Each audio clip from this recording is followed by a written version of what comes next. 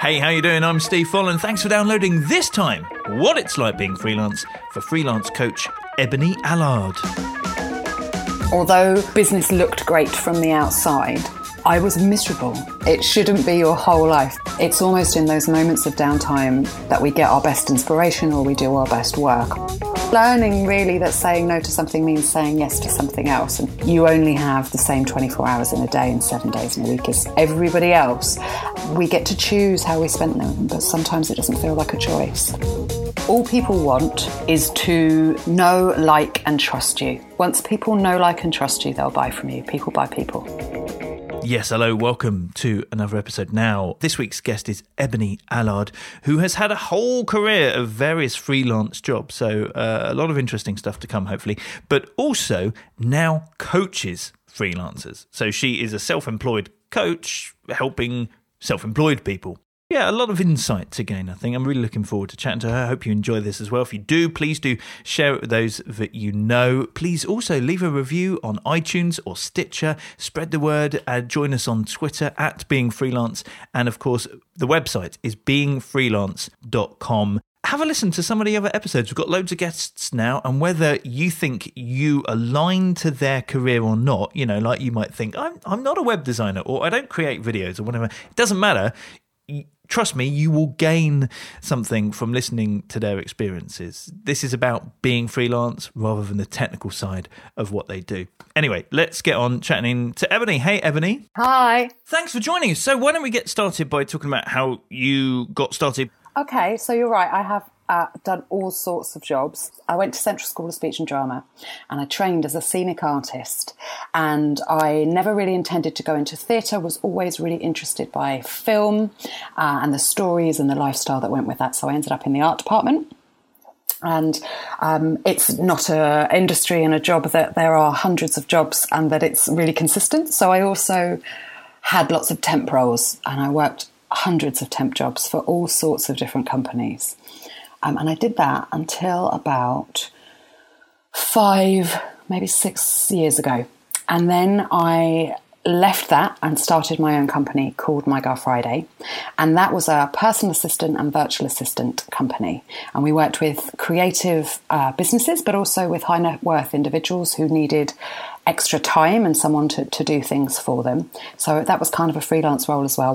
And then I had a sort of semi-breakdown, which I like to call my breakthrough, and retrained with Coaching Academy and became the Entrepreneur Enabler. And so now I coach freelancers, business owners and entrepreneurs to have lives that feel as good on the inside as they look on the outside. So obviously when you're working in the art department and stuff like that, that's, you know, TV, film, that's freelance in itself. But you ended up sort of doing freelance virtual assistant work. Yeah. So how did you find that? I absolutely loved it. I could see a need for it, so I decided to do it. And at that time, no one knew what a virtual assistant was. And it was very difficult, actually, to get people to trust that you would do things if you weren't working in their office. It was a really weird and transitional period, 2009, and a lot has changed since then, and nearly everybody knows what a virtual assistant is, and what's fantastic is how the world has created niches, and you can get a very specialist person who's going to do exactly what you need to do. So because it was early days in that world, I did all sorts of everything. And then I ended up growing it and taking on other freelancers or kind of putting the right freelancer in the right job for the right person. So I loved it. I was also very into social media. I think I was one of the very first people to have a Twitter account, not the Twitter account I have now, but one that I started and was playing with. So I got a lot of my freelance work with, I like to affectionately call them geeks, but people who were embracing technology and understood the idea of a virtual assistant and were happy to work with me, having never met me. So would you actually go after clients on Twitter? How did that work? For that period of time, with My Girl Friday, which was my company, 90% of our new business came through Twitter. And That's ever so slightly changed now. Only it's spread across Facebook, Instagram, Twitter, and word of mouth. So it sounds like that was really growing. Like you stepped onto it at the bottom of the curve. The curve was going up. So how come you stepped off it? Why I stopped a company that was doing fantastically. And it really, really grew. We were winning awards. I had 17 freelancers working for me or with me at the height of My Girl Friday. And then I had my breakthrough. And mostly that was because although business looked great from the outside, I was miserable. And I had forgotten about work-life balance, and I'd forgotten about who I was outside of my job. My Girl Friday had a kind of persona. So she was this kind of slightly 1950s professional wife, couldn't do anything wrong, kind of think Mary Poppins, but a bit more sassy with tattoos. And there's a film. Yeah, right? And I kind of ended up thinking I really was that. Like I became her. And that allowed absolutely no space for error, for a social life, for getting things wrong, for down days, for all the stuff that we also have to have. So I crashed really badly. And this is something you hear about. There's a lot of pressure on you as a freelancer. You want to be doing it, but it can all just snowball. Yeah, I think there's two things. I think that passion is awesome and it shouldn't be your whole life, because when it is your whole life, there's no room for anything else. And it's almost in those moments of downtime that we get our best inspiration or we do our best work. I know for myself that if I'm up against a deadline and I haven't left a computer for 15 hours, the work I produce is not going to be great. But if I step away and go for a walk or go to a yoga class or do something for me, it's amazing how many ideas suddenly appear in my brain and how fresh I am when I come back. But also burnout. You just can't work. It's not good for us to work all of the time. And because of the nature of being self-employed or being a freelancer, of if I don't work, I don't earn, I know so many freelancers who don't feel able to say no to stuff because tomorrow or next week there might not be another offer. And I think that's really difficult for people to manage. Also, I don't know whether this is a known term, but I really was a people pleaser. Like I just didn't want anyone not to like me. I needed everyone to like me. So I said yes to everything. And I see a lot of people doing that as well. And I think that that's one of the things that I enjoy the most about coaching people now is actually teaching them to say no and seeing the fear in people's eyes when they know that that's what we're going to be doing, that I'm going to get them to practice saying no to stuff, and learning really that saying no to something means saying yes to something else, and getting your priorities straight and working out what it is that you really want to be saying yes to, because you only have the same 24 hours in a day and 7 days in a week as everybody else, and we get to choose how we spend them, but sometimes it doesn't feel like a choice. And for me, that was very much the case. It didn't feel like a choice. I didn't feel like I had options. And actually kind of ending up with nothing and needing to start again showed me how many options I could have. It's amazing how the universe sometimes will deliver the very thing that you need. So I felt like I had no freedom and no choice. And all of a sudden, I ended up in a position where I had to get rid of I kind of ended up homeless and getting rid of all of my stuff and things and had no work. And amazing how much freedom you have then, huh? So what, did you actually have to go for all of that? Yes, I did, but that really doesn't mean everybody else does. and a lot of what I do now is really talking with people about that. Like, there is no need for everyone to be the kind of person that has to run next to a swimming pool, slide over and graze their knees before they realise that it's not a good idea. I just am one of those people. I have to experience it for myself to really get it. So you're now a coach. So how did you end up going from that point into, doing what you do now? It's actually really simple. One of the things that I was trying to work out when I was building My Girl Friday, because I realised I could only work so many hours, and in order to turn it into a business, I realised I needed to leverage my time in some way. So that's when I thought I'd help other freelancers get work. And what I found was actually happening was that everyone wanted me. Didn't matter how much I was kind of selling in Air Bunnies, somebody else, they still wanted me. And what I realised was that the reason for that was that I wasn't just being an assistant to them, but I was also kind of upwardly managing and coaching them through their process. So rather than just being waiting for a task to be given to me, I was asking them questions. Where do you want to go? What's this going to lead to? How else could you do it? What's in the way? Really being the curious, nosy person that I am, and enabling them to find a way to think better and solve the problems that they were facing for themselves. And I think that one of the reasons why I prefer coaching as a modality to, say, mentoring or just advice generally is that I hate being told what to do. If I get told what to do, I won't do it. Simple as. I'm that stubborn, like literally. And there's lots of reasons for that. Like scientifically, when we're given advice, when someone tells us what to do, our instant reaction is, you don't know me. You're not me. You're not standing in my shoes. You can't see the world as I'm seeing it. And so we get very defensive. But if someone asks us a question instead, then the way that our brains are built, it's our brains, we instantly try and solve it. I think working in the film industry was an amazing training ground for that. You have to learn to think creatively quickly.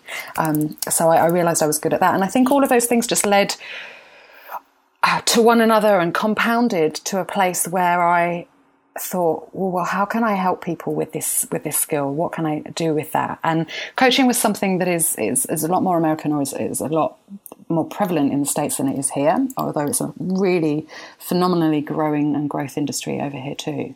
And I knew a few coaches in the States, and my dad works in the kind of personal development arena. My mum was a yoga teacher, so I was open to all of that stuff anyway.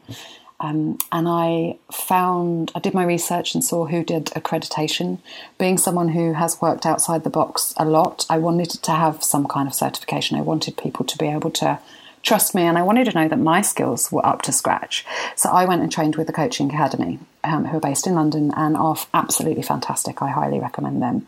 And that gave me some structure to the way that I work, but also helped confirm that what I was doing quite intuitively was actually a thing and worked for people.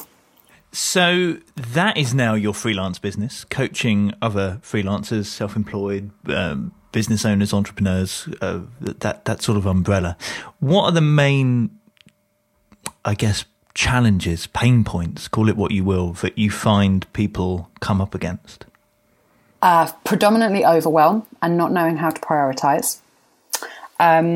Feeling like they should be able to do it all, feeling the pressure of having a 6 or 7 figure business, not really even knowing what that means, but thinking they should have one. Women particularly wanting to know how they should be able to fit in family life, work life, a social life, a relationship. There's a lot to kind of be fitting in for everyone. And so those things, what I tend to find is people come to me with a business problem, and underneath that, it's not a business problem at all. It's a personal problem, not even a problem. It's some stuff around them and their understanding themselves that we can work on. And once we've figured out their priorities, and once we've figured out what their thinking is that's leading them to believe that they can't have what it is that they want, once we can process all of that, then we're able to actually get to the logistics and the kind of working it out and creating a step-by-step plan and kind of working and coaching them through each part to get them to where they want. But it very much always starts off with quite an intense internal assessment, I suppose. So we need to look at ourselves as well as our business. Yeah, well, you are your business. And for a lot of people, Similarly to me with My Girl Friday, they have actually taken on the identity of their business, and they're taking it far too personally, and it's a business, and we need to separate it so that there's space between you and the business, so that you're able to say no or charge the right amount, or have some contracts in place, and be saving for your future and thinking about tax and all of those things, and have a work-life balance. All of that stuff is really, really important. But when we are so in it, we can't see it. It's that kind of whole wood for the trees thing. There must be lots of different types of coach. You chose to help other freelancers. I'm a really, really big believer in niching, in knowing your market and being really good at what you do for one group of people. And a lot of people are really scared of doing that. They think that they can solve everyone's problems, let's say, or that they are available for everybody. And this is kind of across industry. But the truth of it is, you can't really serve anyone 100% if you're not really focused on them. It goes through all things, so from marketing to the message that you're giving out, the language that you use, all of that stuff. If it's focused on one person or one particular group of people, it's much easier for them to recognise themselves. So for me, it's been a little bit of a journey. When I started off, it was clear to me that I wanted to work with self-employed people of whatever size or guise that came in, because that's what I know. I've kind of never had a proper job in my life. And so it was clear to me that that's the people that I needed to be working with. And over the last year and a half, it's really honed in, and my message is so much tighter than it's ever been before. So I work with misfits. I work with people who are too innovative, too creative, too full of heart to clock in and clock out of a job. And that isn't everybody. And so there's a lot of self-selection that I do by using the word misfit. Some people say, oh yeah, that's me. And other people are like, oh God, that's not me. And so there's lots of little things that we can do like that help our market know who they are. And when you are coaching people to discover their niche, is there a way for people to think, oh, yeah, I don't know what my niche is. I work with these people. I work with those people. Do you think people should just inherently know? Don't think there's any shoulding about it. I think people do know underneath it, really. I think, one of the things that I know to be true is that every freelancer that I have ever worked with has experienced that gut feeling in their belly where they meet a new client, they have a conversation, and something in their stomach says, don't do this. And their head says, need the money. And so they go through that process, and they sign on with that client, and they start working with them. And then it's a nightmare for whatever reason. And their intuition, or that feeling, knew that it was a bad idea. Everyone I've ever met has experienced that in some way, shape or form. And so the flip side of that is, like, who do you love working with? Who would it be a joy to work for every single day? Who, if you knew that that's what you were going to be working with on a Monday morning, you'd jump out of bed and be like, oh yeah, I get to work with them today. That's fab.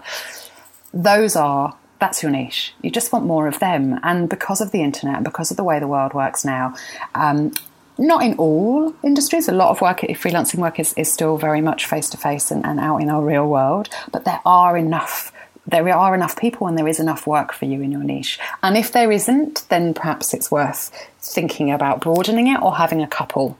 I like that. Now, you said how you used social media to grow My Girl Friday, your virtual assistant business, and presumably everything that you've kind of learnt along the way through that is now helping you as a coach. Absolutely, yeah. My main message with social media is that all people want is to know, like, and trust you. Once people know, like, and trust you, they'll buy from you. People buy people. And so people often say to me, well, how much personal stuff do I put out? I'm not really comfortable doing that. Don't then. You want it to be personable. It doesn't need to be personal. All you're doing is showing people who you are so that they can kind of lurk and see and feel like they know you. So some of my clients are people who have been following me for 3 or 4 years, who when I then got in touch with them or sort of said, hey, let's have a conversation in real life. And I'm a big fan of taking it offline, whether that be having a Skype conversation with someone or going for a real life cup of coffee with them. Taking it out of the platform that you met them and continuing the conversation is a fantastic thing to do. But they've said to me, oh, I've been following you for 3 or 4 years. I feel like I know you. What's going on with your book? Have you done this yet? How was Bali? And I have no idea who these people are.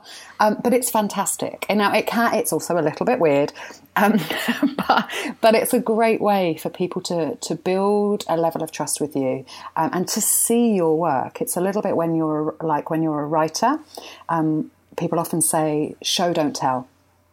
And that's what social media is, an opportunity for you to do. It's an opportunity for you to show your potential clients what it is that you do and who it is that you are, rather than telling them. Because a lot of freelancers hate sales and selling. And I've just written a blog about this actually, but when you're describing and trying to sell the details of what it is that you do, no one's interested.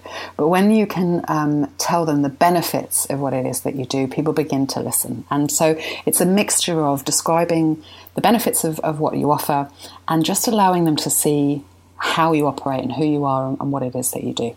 So is blogging a key part of that? You mentioned your blog there.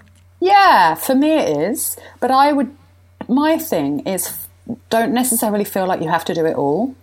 Do the bits that you enjoy and that work for you. So podcasting like you're doing is a fantastic way of reaching lots of people.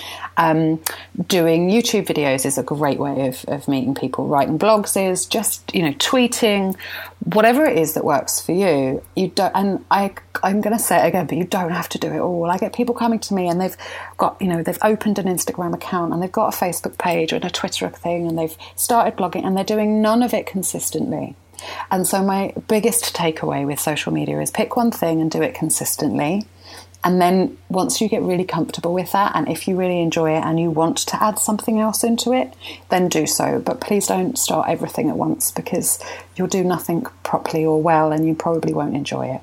And did you start to grow, for example, an email database? Because obviously if these people are reading your blogs and stuff, they want to find out more. It's kind of like keeping them with you rather than letting them run free, I guess.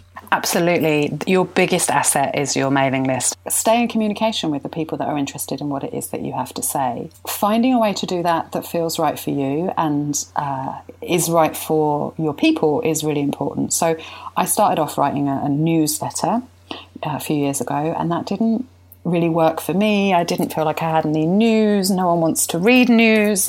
There's so much in our inbox anyway, and so it's finding your own voice and what's right for you. I know a wonderful creative freelancer who has a weekly newsletter which is called the Sunday Dispatches, and he curates all sorts of other people's work and puts that in his. And I have something called the Monday Pep Talk, which does exactly what it says on the tin, but is a little bit of pep in people's inbox. And it's sometimes funny and sometimes what I'm thinking about, sometimes quite serious, but it's short and sweet and to the point and uplifting and a little bit inspiring for the week ahead. So I would say it's a really good idea to grow a mailing list, but think about what it is that you're doing with it. Don't just do one because you think you should have one.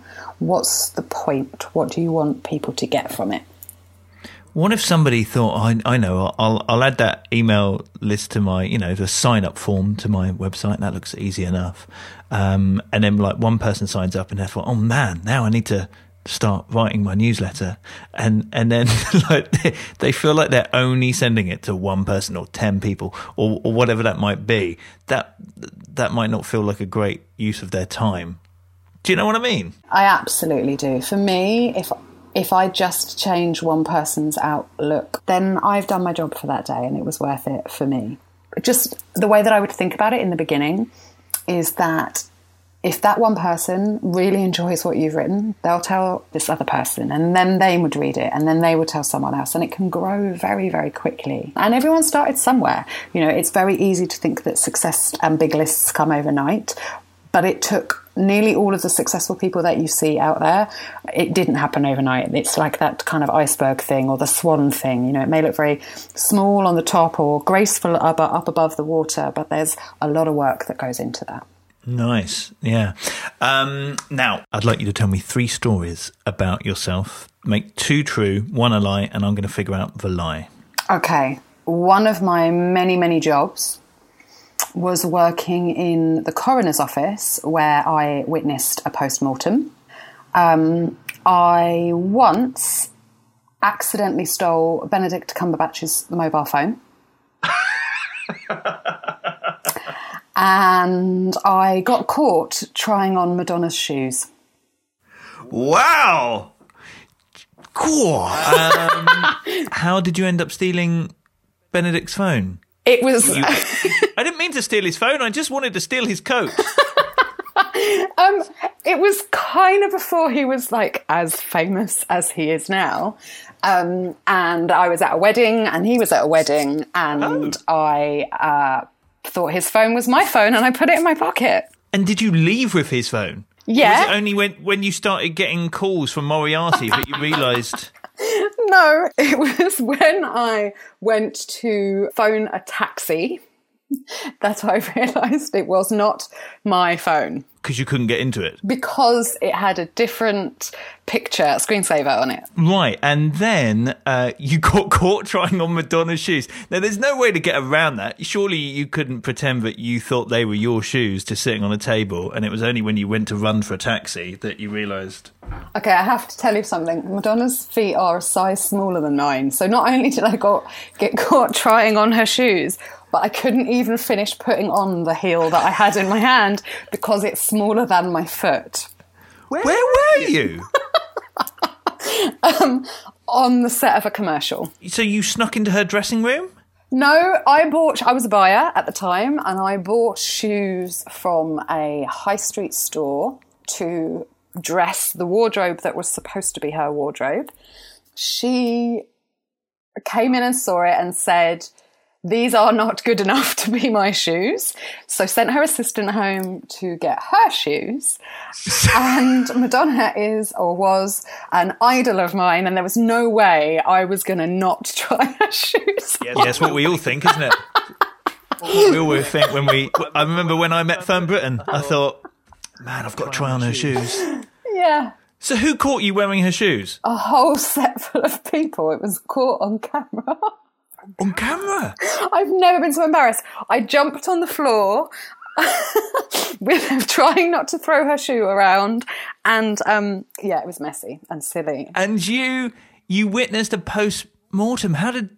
I don't really want to ask what that was like, but surely you didn't have to witness. When you work for the coroner's office, they show you a box of photographs to try and scare you. And then if you can get through that box of photographs from crime scenes without throwing up, then they kind of offer you the next stage, which is to come into the mortuary. I was really curious, and I had worked on things like Silent Witness and wanted to have a better understanding of what was going on. So I was really, really curious about it, but it isn't a job that I could ever do. Man, you are such a good liar, because all of those are convincing. But I am going to go for Benedict Cumberbatch. And I'm going to go for that because you said you put your... This is purely the only reason, but I think it brings out the Sherlock in me. And that is the fact that you said you put his phone in your pocket. And I think at a wedding you wouldn't have had a pocket and you would have put it in a handbag. So that is I don't think you stole Benedict Cumberbatch's phone. You're right. Yes! Get it in! I'm starting to get good at this. Brilliant. Okay, so if you could tell yourself one thing about being freelance, that you've learned over years, your younger self, what would you say? Learn about money earlier and trust that whatever you're doing now will make sense later. I spent a huge amount of my early career being told by tutors and by other professionals that I needed to pick one thing and stick to it. And actually now in the career that I do, having worked in so many jobs and industries and with all sorts of different people, has been a huge asset to my business. It means that I'm really able to understand and empathise with the clients. But at the time, it made no sense at all. And the money thing, some of us are really into money, and some of us, it's just a means to an end. And I'm kind of one of those people. And yet I have now sort of learned a system of how to put money away and how to save it and how to make it work for me. And I wish I'd learned that earlier. What system do you have in place? We heard about Ollie's spreadsheet on a previous episode, his magical spreadsheet obsession. There's a wonderful guy called T. Harv Eker who wrote a book called Success of a Millionaire Mind. And he has a process with 6 different categories to put money into. And he says to split your money so that you have 55% of it going into your necessities account. And then you put 10% into a financial freedom account. And that is an account that you put 10% into and you never ever spend. It's your golden egg, your golden goose. You can... it's an asset, and you'll invest it in a way that accumulates and makes money for you, but you never spend it. Then you put 10% into a long-term saving to spend account. And that's where you might save money for a mortgage or a car or a holiday or, something that you want to save for. And again, you put 10% in each month. And then when you're ready to spend it, you spend it and then go back to putting 10% in there. You put 10% into a play account. And that is for you to spend every single month on whatever you want that's fun.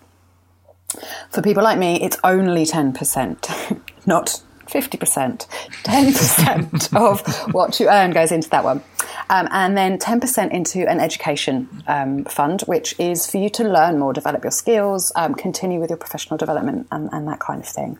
And that leaves you 5% left. And if you are someone who can put 50 into the necessities, then you can make this 10, but it should be a minimum of 5%, which is to your give account. And that is for giving to charity or giving to causes or, giving back in some way. And it's a system that has really, really worked for so many people.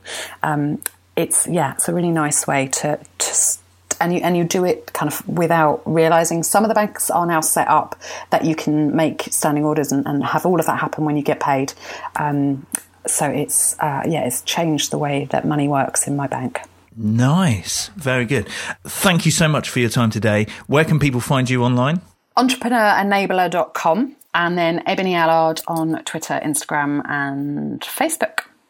Cool. Links as ever are on beingfreelance.com. And if you've enjoyed this, reach out to Ebony and share it with people, tell people to have a listen and hear some of the great stuff that she's been saying.